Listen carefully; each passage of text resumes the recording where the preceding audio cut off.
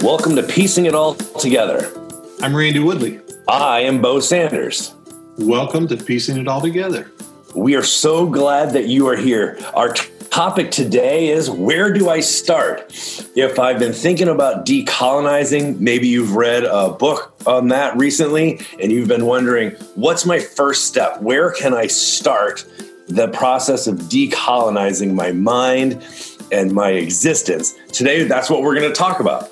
So is that a subtle hint that you made of perhaps you're reading a book about decolonization, like decolonizing evangelicalism? Yeah. I'm assuming that the amount of feedback, I'm getting some really good feedback.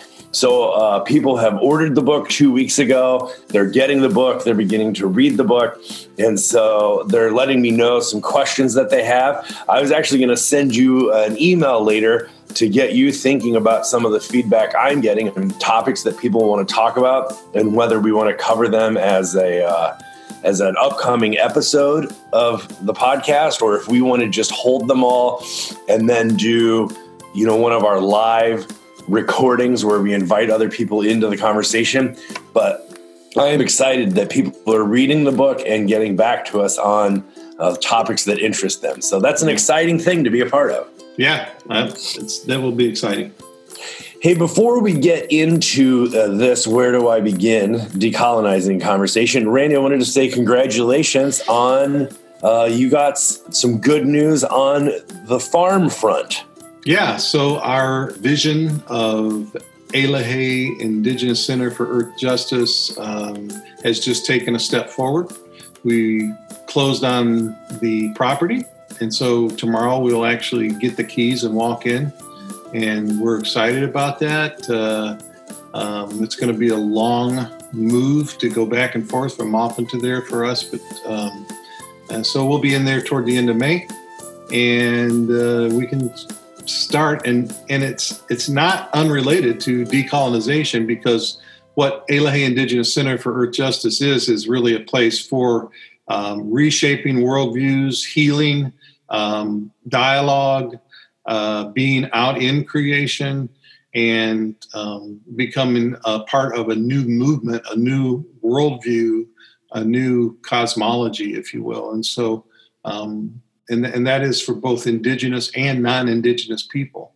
We're not going to regain what we've lost in this world without everybody working together. And so that's been our way of doing things. We think that together that we can change the world. So that's what we're about. I love this vision that you have, and it's actually really interesting that during this time of a global pause, as people are calling it, to think that when we hit the play button again and we enter back into our cycles and our routines, what do we want to be different when we begin again from when we hit pause and put it all on hold? And that's one of the reasons I'm so excited about this conversation we're going to have today, but also about your and Edith's vision for the Indigenous Learning Center is it's perfect time to have this conversation. Absolutely. And say, how do we want to be in the world different than we were before we hit the pause button? That's such an important point, because we cannot, this is an opportunity right now. I mean, it's a horrible, horrendous, terrible thing. It's taking the lives of people we love. But this is an opportunity for us to sort of remake ourselves into a different way of relating to the world. And that is what I'm hoping and praying, that people can stop and think, begin to, maybe some of the things that we talk about here today even, and begin to reformulate a different way of looking at the world and a different practice when they go back into the world. We can't go back in with the same attitude that we've had. We can't go back in with the same worldview that we've had, because we know the destruction that worldview brings. And that's a worldview that's propped up right now. It's both a theological construct. We're talking about a liberative theology. We're talking about a liberative technologies. We need to be able to go back and say, hey, wait, No, let's begin to decolonize ourselves off of these colonial structures that have been there for, just to prop up a few what I call feudal corporatism, a few of the fat cats who are holding all the wealth in the world. And we have to go back into the world and as we begin to decolonize ourselves off of those things and find those things that are life-giving, those things that are regenerative, those things that are renewing. And now talking about both theologies and technologies and philosophies, our cosmology, how we put the whole world together. It's got to be different. And this is our one chance. I think there's been a lot of prophecies in the native world for a while that say, we have only so much time. And it's about 20 to 2025, something like that, before, if we don't straighten this mess out, that the whole world is going to be spun into perpetual chaos and never to recover again. And so this is the time. Right now, we have this pause as a blessing. I know it's hard to think of it that way, but it's a blessing to rethink what we do. Well, two sort of side issues on that. I have everyone at my congregation reading your Lenten devotional that was put together. And today's reading, March 31st, was so profound about changing our relationship to both the plants and animals that we share the planet with.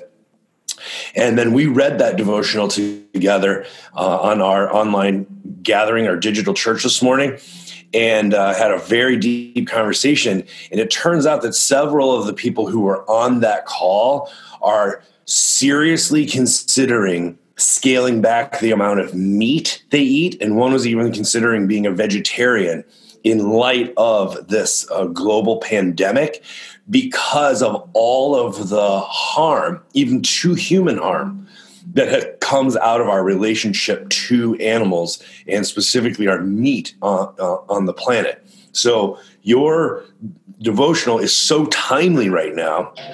And people are really, as we engage it, it's calling us to really consider living a different way.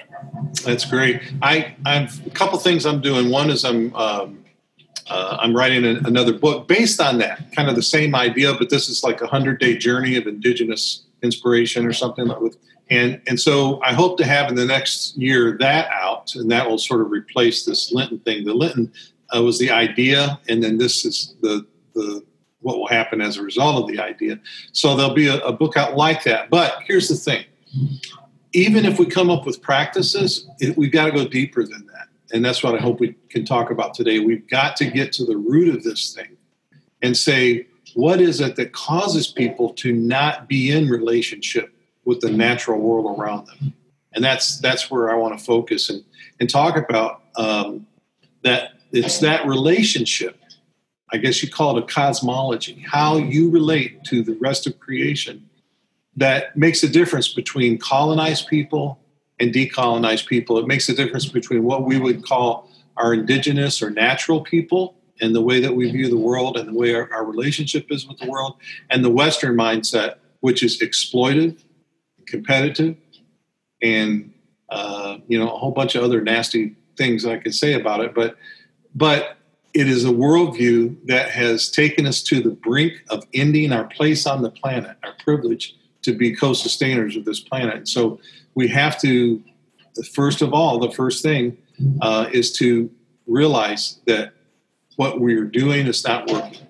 It is not working for us. It's not working for future generations. It's not working for the other living things. There's so many things that are extinct now, and so many going extinct every day and every year.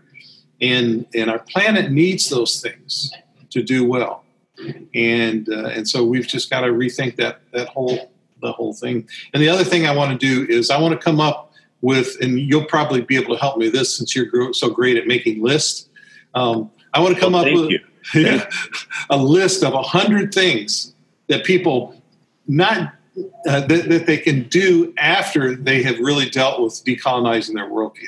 100 things, and you just mentioned one of them, becoming a vegetarian, or at least cutting down your meat consumption to maybe once or twice a week. Wow. You know, I'm really enjoying, by the way, the way that we are recording this podcast now. We've sort of found our rhythm together, and we aren't scripting it as much. And so we have this thing where I introduce the topic, and then I say, before we get to that, and then we talk about something else. But I can't tell you how much I am enjoying that spontaneous, that improv part, because I never know where we're going to go.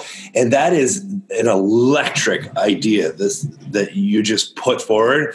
And we could actually crowdsource that with our listeners to come up with those 100 things. Oh, that's a great idea. I love that idea. Yeah. Yeah, that would be fantastic. All right, we're going to do that. That's going to be an upcoming project. Okay, I'm all for that. That's great. We'll put the list of 100 on our website, and people can go and download it or whatever they want. But let's figure out a way to get people to start writing in and making those suggestions. Well, a great segue between that conversation and the one that we had planned on having about where do I begin is I'm going to throw up the first of the 100 ideas. I'm going to nominate your lesson that you taught about grow a tomato. Yeah, that was a podcast back when you were with that other podcast. Yes, yeah. So back in Los Angeles. I know. So this is almost 10 years ago when I was on Homebrewed Christianity and I was co-hosting with Tripp. I did a series on eco-theology, so it was homegrown. We changed our name for about 6 weeks to Homegrown Christianity instead of Homebrewed. And you were my first guest in that series. And at the end of the episode, I asked about something practical you could do because I'm in my degree is in practical theology. So I asked about something practical, and you said grow a tomato. But you had some reasoning behind it that in our consumer culture where we have such an odd relationship to our food and you pay, right, for a tomato, there is something so beautiful and organic and connective about growing a tomato. And then you took it even further and said, once it is bearing fruit, share that fruit with your neighbor. You eat one and you give one away and you bring them into that life cycle. And I've always remembered that as a place to start, just growing a tomato is a decolonizing activity. Yeah, and so I talked about using open pollinated seed. And the reason I said tomato, because it's easy. Tomatoes and peppers are pretty easy for even people who have an apartment with a sunny window to grow. So you could grow it in a pot, right? And you get open pollinated seeds. That means that it's not been messed with. There's been no genetic manipulation. It's able to produce the same from the seeds of that tomato. You can save them, and when you plant those again, you will be able to see almost a similar tomato to what you had before. So it's going to have the same genetic characteristics. And so OP, when you buy seeds, make sure they say OP, non-GMO, open pollinated, and so you grow that seed and into a tomato plant, and then you get tomatoes off of it. Share your tomatoes, share your seeds. And what you're doing is not just connecting yourself to the earth, to the dirt, to the things that grow the way that creation was meant to be. So there's a cycle going on, right? And you're connecting to that. You're building up, if you will, your spirituality, because in my opinion, all theology is eco-theology. So you're building your theology up. In your spirituality, if you will. I guess that's a better way to put it, eco-spirituality. And now you've tasted this fresh thing, this wonderful thing that's so good and tasty, and it's your own, and you feel a sense of good pride and happiness. And now you are able to take and share that with a neighbor, and they're able to do the same. And then you also have made a massive protest against one of the world's most oppressive movements, which is the chemical companies and the seed companies who are trying to create a patent on all these things and do their genetic evil work with them. And so now you've also said, I'm not going to take it anymore. And so that's a first step. That's a very small, but it's a really important first step. And yeah, anybody can do that. Anybody. I love this idea so much. And ever since you introduced me to it, I have participated in it. And I'll tell you, it has changed several things for me. For instance, even when I was in Los Angeles growing that, my neighbors would ask about it. What are you growing there? And then you get in conversations with them. And normally people just walk by and they don't engage you at all. But when they see you doing this, it gives you a chance to, talk across the fence or across, to somebody in a different doorway. So it opened up community that the plants that we were growing actually connected us as humans via the plant. It was a beautiful, beautiful thing. And then everyone was invested in the flower and the fruit of seeing how it would come about. And then if anything ever came of it, then we would say like, oh, if we barbecue, you got to come over and we're going to incorporate this into the meal. Just little things like that make such a big difference. But primarily what it did is it helped me to begin to decolonize my own mind and to notice little things like how my city worked or how food got into my store. And it just opened my eyes to a whole thing going on, an ecosystem, if you will, that I had not been paying attention to. Yeah, absolutely. I remember one of the sort of saddest moments I remember feeling in a long time was when Edith and I were speaking at the Ghost Ranch down in New Mexico and at an adult conference, but there was also a youth conference there. And so they had us come speak to the youth for a little session. And there was about 100 youth sitting around, and Edith was talking to them, and she said, somebody tell me where you get your food. Where does food come from?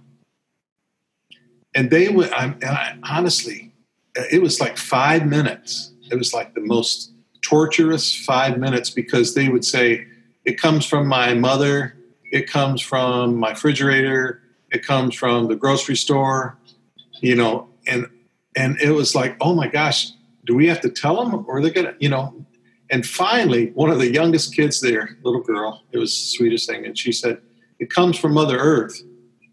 And I went, that's it. Yeah. But people don't even realize, city kids, they don't even know that, hey, food actually grows from the earth. So when you grow a tomato, you're teaching your children and you're teaching everyone else around that there's a natural process in life. And we just connected to it. Sometimes when you and I talk, I get nervous that people will think that we're making a caricature or a straw man, and these are real stories. Like, I have so many of these from being a youth pastor. Like, one time kids were saying something and it came out that they didn't know that milk came from a cow. And that's not a cartoon or a character or a caricature. I mean, that's a real story I experienced with my kid. They didn't know. My favorite story about this, by the way, is that when my brother and I decided, we didn't grow up hunting or, city, we were city kids. We didn't grow up doing much of that stuff. And we decided we wanted to be more connected to our food. And so that we were going to grow food at each of our different houses and we were going to learn to hunt. And so he got a buck, he got a deer, and it was a big deal. And so he was, had it hanging, as you do, to process it after you harvest it. And the daughter of the people he was living with came home. She was so upset to see this deer hanging there. And he was tanning the hide, actually. And she sort of yelled at him. And he says to her, "You have leather boots on." And she did not know what leather was. And she had leather car seats and her whole car was decked out, the steering wheel cover, and did not know what leather was. Yeah. So, and this really goes back to our program that we did last week, which is I would just recommend to people to go listen to it. How we know what we know, how we know things, is a really good prequel to what we're talking about today. I think is that that we talked about that death is part of life. This is how the world operates, and that there are parameters within that we should operate by, and that's what it means to be a natural person or an indigenous person is I think to respectfully operate within those parameters. You don't use more than what you have. You feel a natural sadness. Don't try to to wish it away or put a head up on your wall or antlers or something like that. Use every part of that animal that you can. All of these kinds of things are part of that ability to be a natural person, to be an indigenous person in a particular place. You slipped something in about 10 minutes ago. You said that all theology is eco-theology. That is one of the most scandalous things I have ever heard you say. But it got me thinking, actually every economy is an eco-economy, right? Like you always say, without agriculture, there is no culture. Yep. And so that is a very scandalous and outrageous idea, except if you take it in for a minute, you start to realize like there is nothing I have that is possible. It all comes out of the earth. Everything. Amazing. That's why Earth's our mother. Everything comes from her. Yeah. So it goes back to, the problem we're in now, the reason we need to decolonize is because there were once, maybe 10,000 years ago, all people everywhere were indigenous. That means that they knew how to live with their land in a way that not only they survived, but most times thrived. And their ingenuity, their technology was how to live with that land. And those are the natural people. Those are the indigenous people. And some of those people are still with us today. Some of those people where traditions have been passed down are still around. Now, we as indigenous people also are like North American indigenous people. We need to decolonize as well. No one has not been affected by this. And so we're all part of this decolonization process. But the people who have the Western worldview is the sharpest contrast between what it means to be an indigenous and a natural person. And I believe that within that indigenous knowledge is the only way that we are going to survive as a human species in the future. Only by understanding that worldview that connects me to all of creation, that I want to call the whole community of creation, and realize that I'm a part of it. It is all a part of me. We are all relatives, and we must live respectfully together on this planet. And that is the only way that we're going to move forward, I believe. At least move forward and not self-destruct. Yeah. Randy, if people before the events of the last couple months thought that sometimes you sounded like an idealist or a romantic, I think that never before have you sounded like such a pragmatist and a realist as you do right now. Yeah, we're all spiritual people, right? I mean, we are spiritual people, but not spiritual in the sense that that we have a spirit. We are spirit that is embodied. And so everything on earth is spirit that is embodied. Everything has spirit. It doesn't carry a spirit. It is spirit embodied. And so the material world is the spiritual world. And only by learning to harmonize that spiritual world of material, all the things that we see, are we going to be able to live on this physical earth, which is also spiritual, right?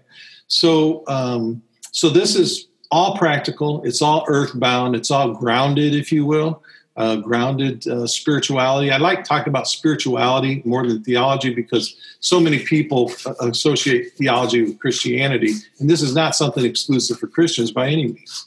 So we all are spiritual people who must learn how to live in a natural way again. And what does that mean? That whole process is decolonization.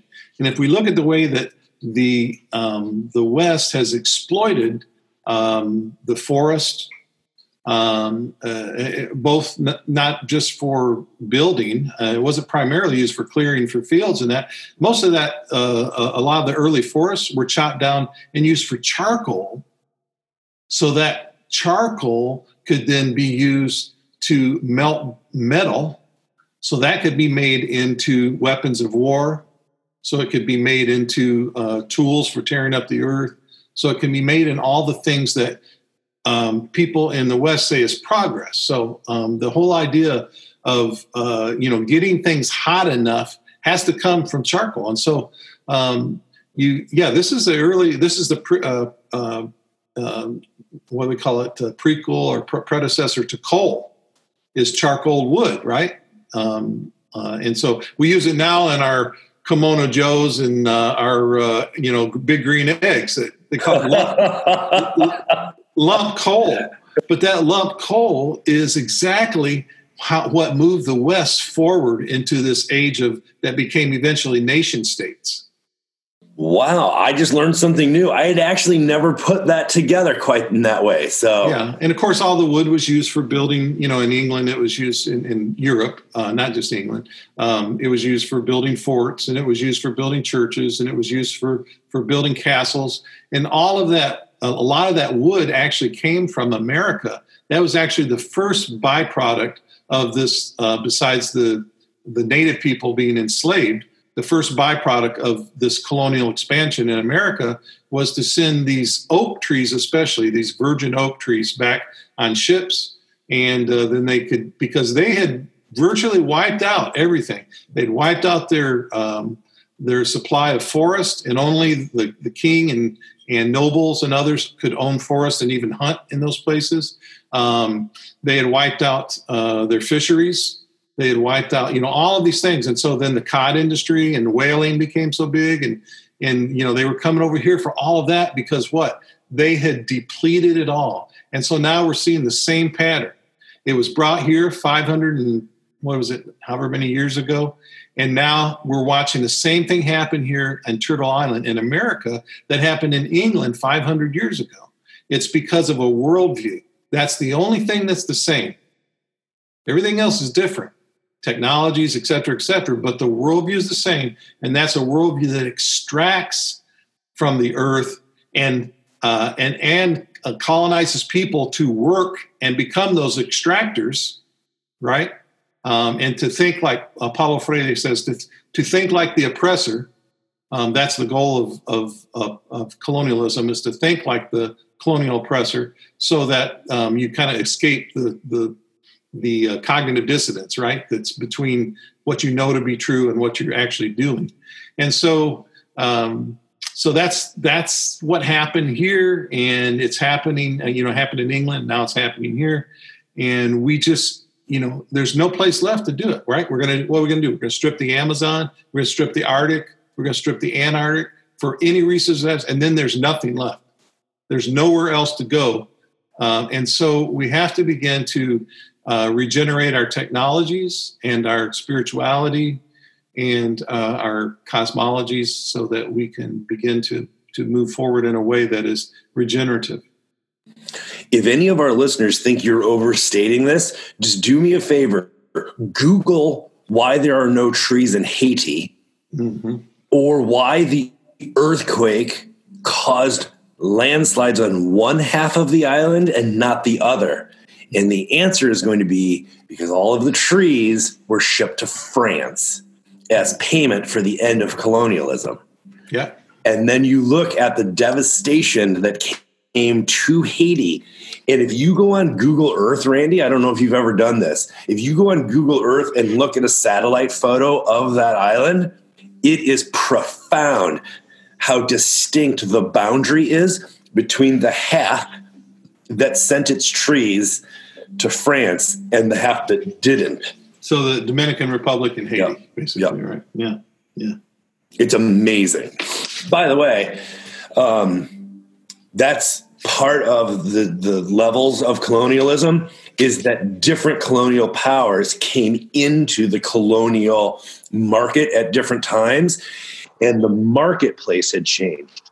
So depending on who the colonizing power was, they often had a different relationship, not just to the natural resources, but also to the indigenous population. And so you can actually see that those who came in later in the colonial period, that the way that they viewed the markets had changed drastically. And so the French on that side of that island had a different relationship to the extraction culture and the timber than did the other colonial powers in that region. So that's just interesting that depending on which colonial power occupied and what era that they existed in, you can definitely see differences in their relationship to the natural resources. Yeah. And someone I just heard, that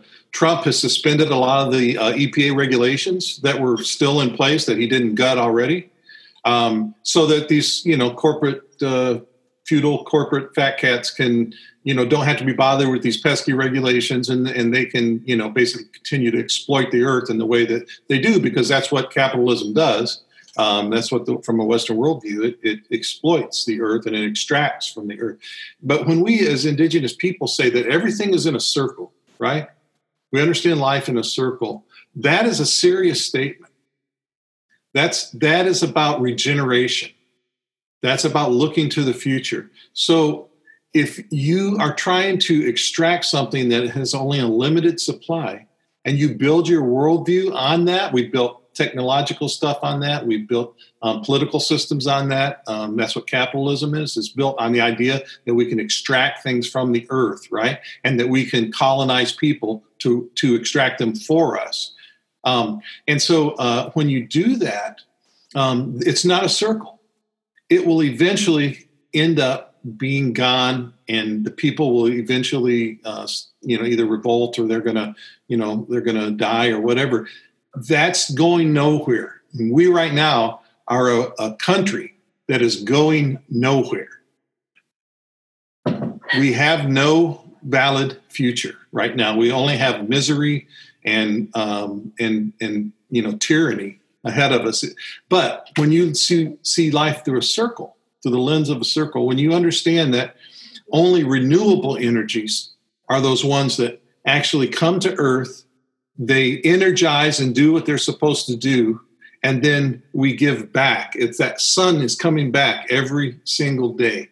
The wind is coming back and doing us a favor by supporting energy and giving it to us. And so when we learn to harness those things, if you will, or really a better word is to cooperate with what the earth has already given us, and to cooperate in a harmonious way, then it completes a circle. So this idea of the circle is, the sacred circle is really a way to view all of life. It's not just a way to think about our spirituality or something like that, but it's all of life. Our political systems, if they're not regenerative, our criminal justice system is not regenerative. Our technological advances, if they're only meant for a few and they deplete something that will eventually run out, it's not regenerative.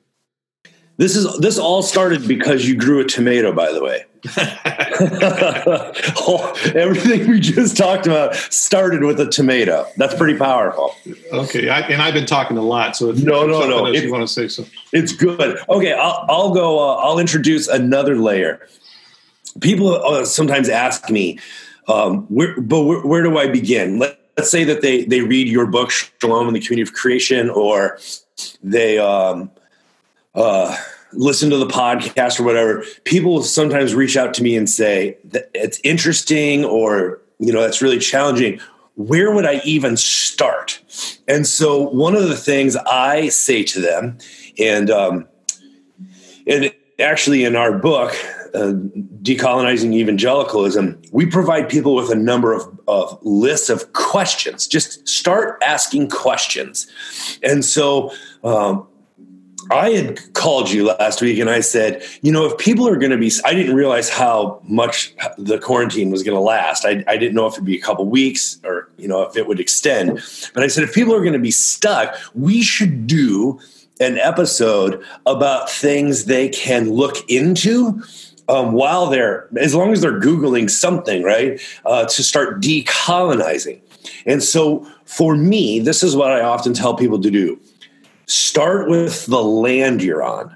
So literally, I mean, start with that land and start asking questions. Like, for instance, I'm at a church building right now. And so to ask the question, whose land is this and where are they now? So that's question number one. Just start where you are. Look down at your feet, see where your feet are, and say, whose land is this and where are they now? So you can start. I'm right by Multnomah Village. And so I Googled original people Multnomah. And it turns out that's the original people.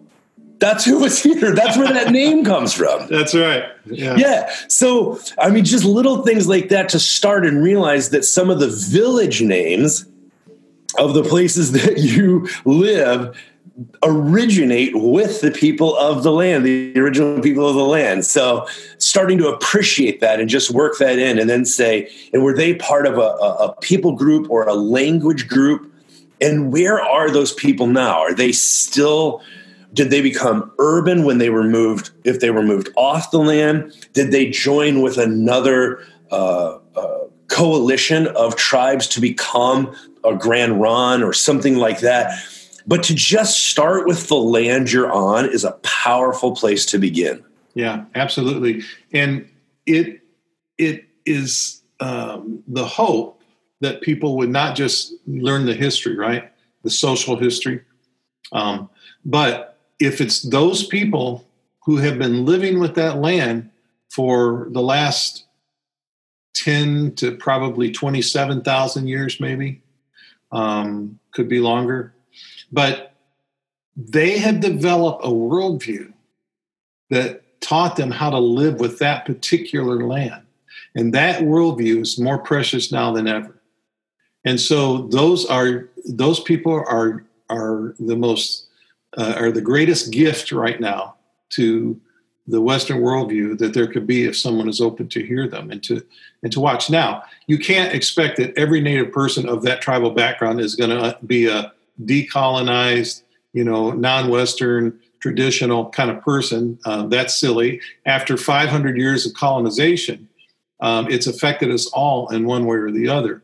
But there are some who have knowledge of some things and others of others, but and others who put together that worldview, and others who say none of that matters to me. But the thing is that if we don't preserve that, not just knowledge, because when I talk about knowledge, I'm talking about wisdom and I'm talking about a worldview, how we understand the world.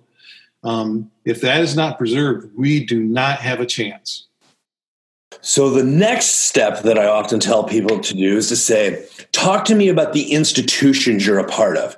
Did you go to college or, a high school, whatever it is, right? Just start with whatever institution you're a part of.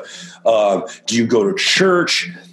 Something like that. Start with an institution that you're a part of and then start there. So I'm part of the United Methodist. This place that I'm at is United Methodist.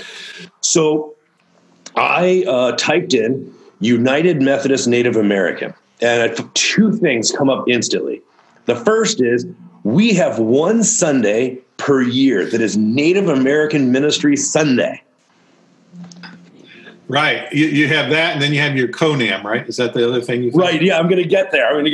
But so the fact that there is one Sunday a year called Native American Ministry Sunday, right? So instantly something has happened there. Some decision has been made. And so this is when you and I talk, we talk about the question behind the question. Right. So then you get a hold of that little thread and you got to pull on it a little bit, see if it leads anywhere. So you say, when did this start? And if it was, say, 78 or 98 or 2008, say what was going on that it started then, right? So you just go down the rabbit hole of asking questions. Who was on the committee that decided this? Right. Are there any Or who wasn't? There you go. The negative question. But I mean that in a positive. We like those questions. Or are there any Native Americans on the committee for Native American ministry? Like, you start asking questions. So I kept track of, here's the rabbit hole that I went down. So Native Americans today, are Native American ministries their own district, or are they integrated? So I'll give you two examples. When I lived in upstate New York, there was a Native American ministry in upstate New York that was located out in the Seneca region. Beautiful country. Oh my gosh, it's so beautiful. But that ministry wasn't a part of our Northeast district. It was a part of a national district that incorporated Vietnamese and other congregations, Latino congregations. So all ethnic ministries, and I don't know if it's still this way, but back when I was there, so this pastor from upstate New York, the Oneida region, would have to go to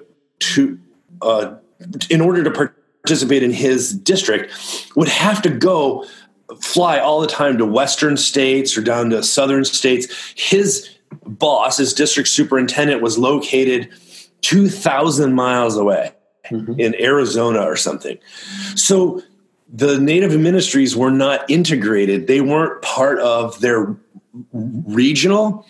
Because they were ethnic, they were actually elevated out and made a trans-regional district. So you got to keep track of stuff like that. Versus, in contrast to that, just here in Portland, our friend Alan Buck is the first Native American pastor of what used to be called Wilshire Native American Fellowship.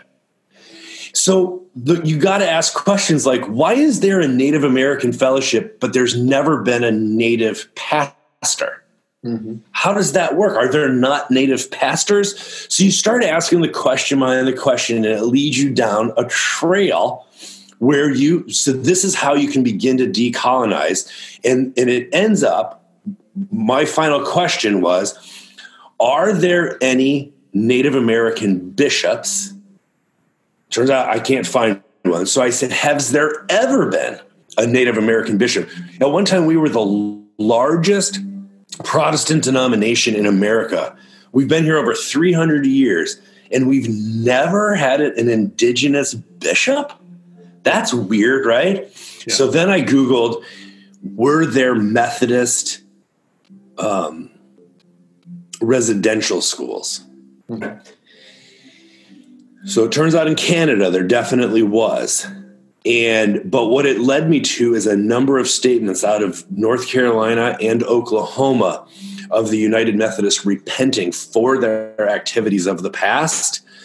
So all I'm saying is, if you're going to be stuck inside during this quarantine period for a while and you want to begin decolonizing, maybe start with institutions that you're a part of, whatever they are, but especially if you're a part of a religious denomination, get into it and ask the question and then another question, and let the rabbit trail lead you somewhere. And then, but attend, keep track of it and attend to those things, because that's, for me, a great first step in decolonizing. Yeah, and then you let me continue to ask a few of the questions. When they repented, did they repent or did they confess and acknowledge? Because repentance, as I understand it, and I've got probably as good a view as anybody since I've been through seminaries and got a PhD and all that, and been in ministry, is to go the opposite direction of the direction you're in. To realize I am going the wrong direction. And when you realize that and you say it, that's a confession or an acknowledgement. But to actually repent is to take in all of that energy that you put into going the wrong direction. Now you put all of that into the new direction that you're going, and that would include restitution. It would include restoring honor and dignity to the people that it was taken from. It would include all these acts and investing yourself in all the systems now that empower as opposed to the systems that disempower. And so when I hear church people say they repent, it's like Princess Bride. I don't think that word means what you think it means. Oh my gosh. So I just want to say what I heard you say there was really powerful. I never actually heard you say it before, is systems that empower versus systems that disempower. That's right. And the United Methodists and every other, you basically describe with your own denomination, almost every other denomination, if not every denomination in the United States and Canada. And they have oppressed and disempowered and killed Native children and people for centuries. And for them to repent means that they have to go the opposite direction of that, to invest themselves into Native opportunities, to invest themselves into Native capital, to invest themselves into Native leadership, to invest themselves into restoring and paying back, if you will, that has been taken. And actually, if you want to go by the Bible, since most of these people like Bible, you actually have to do 4 times that amount of that was taken away. So it takes exceeding generosity to actually repent and go the other direction. So I challenge anybody out there to show me an example of a church denomination that has actually repented to Native Americans based on that definition. All right. I will take that challenge. So I haven't read this whole thing in light of that, but I have 2 statements up here, and I won't do it right now, but I will report back to you on the next episode. So I'm looking right now at the action steps and covenants. This is from our social principles and resolutions. And I thought it would be interesting to look at the action steps. And so there's 6 of them. And I'll just say, number 1 is we acknowledge. Number 2 is we affirm American Indian sovereignty. We need to demythologize this. 3. 4, we affirm the sacredness. Number 5, we reject stereotypes. And number 6, we observe. So far, no repenting. So I will have to look at that. Good job of confession. But, and affirming. Yeah. And it's actions that speak louder than the words, though. All right, I'm going to get back to you on this because I'm decolonizing even as we do this right now.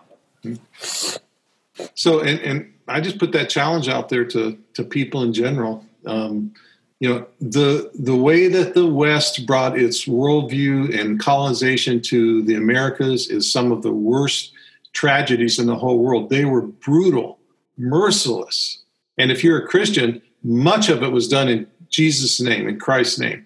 And so it has, and all because as Native people, we would not assimilate into that worldview because we knew that was a dead worldview. That worldview will only lead to death and destruction. And it's only an indigenous worldview. And so now, by and large, the West still doesn't realize that the only way they're going to make it is by repenting, let's use that word again, of that worldview, and to turn the opposite direction, which would be an indigenous worldview. If people are saying, well, yeah, I know, but look up the Sand Creek Massacre. More than 200 Native, including women and children, were massacred. And it was attack was led by a Methodist minister. Yeah, Colonel Shivington. Yep. Yeah. But if you're Lutheran or Presbyterian or Catholic or anything else, you're not innocent. No. You're a part of the problem, just like we all are. So this is part of the process of asking the question behind the question is you have to go where it leads you. Yeah. And this, we see this as so important. We've been in a place for the last 30 years, over 30 years, actually, my wife and I, where we've tried to empower our Native people. We've seen the worst of it. We've done every kind of thing you can think of in terms of services and providing services and helps and trying to understand. And so we get the problem, we get the solution. And we know that it has to be from both of us. And yet people will say, "Hey, I believe in this. I'm behind you." But guess what? They won't put their money where their mouth is. We have a few groups that will come and they'll do some work and help us. So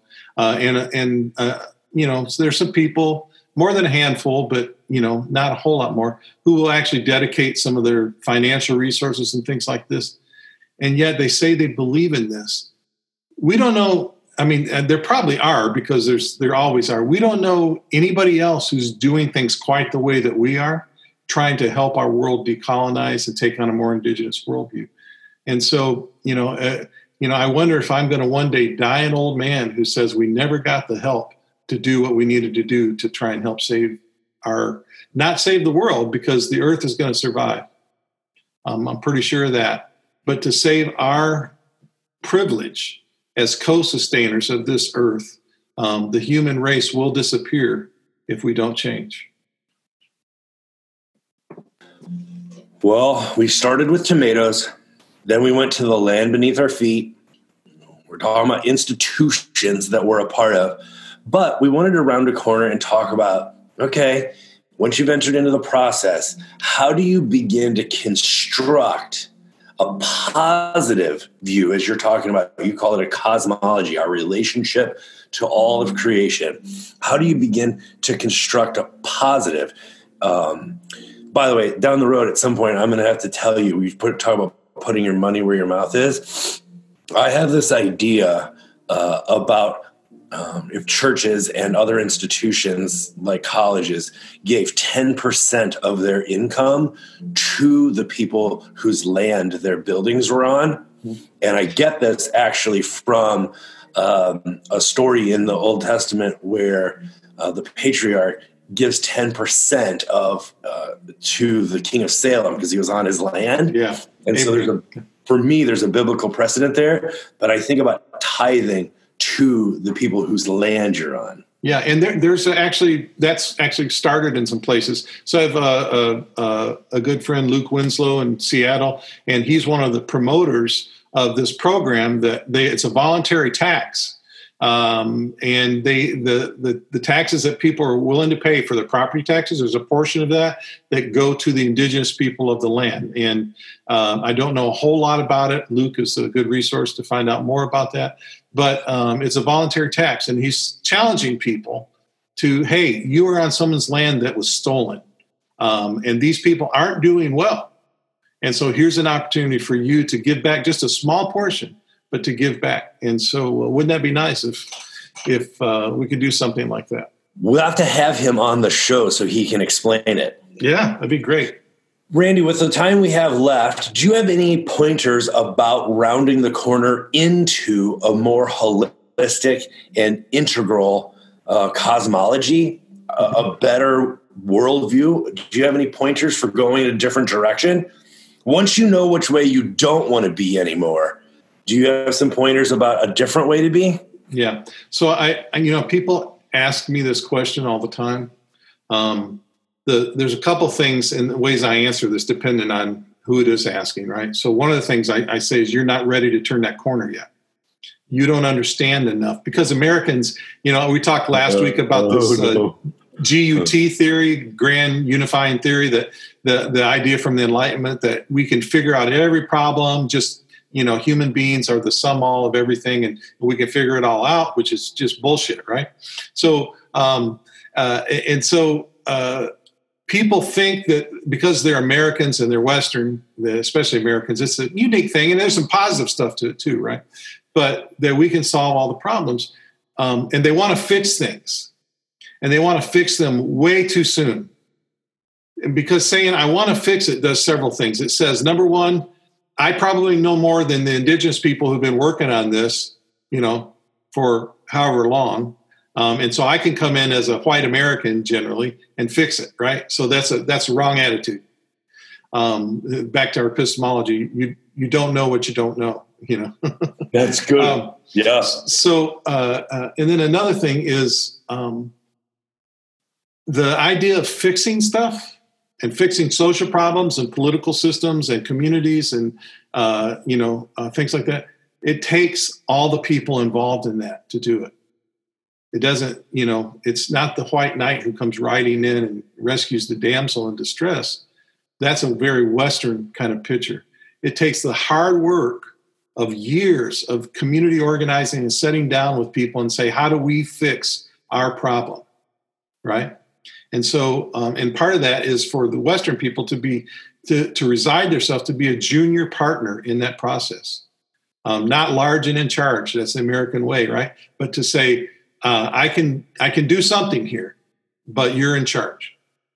I can maybe ask some questions, some good questions, and I can, share my experiences, but I'm not in charge here. You're in charge. And that is not an easy fix. That is not. Now there's some things that we can do. We can start electing politicians who reflect more of that philosophy, right? Not people who just want to do more of the same. Now we're talking code for Biden and Sanders here, I think. But that was a good dog whistle. Yeah, we have to. Yes, I didn't know I could do dog whistles.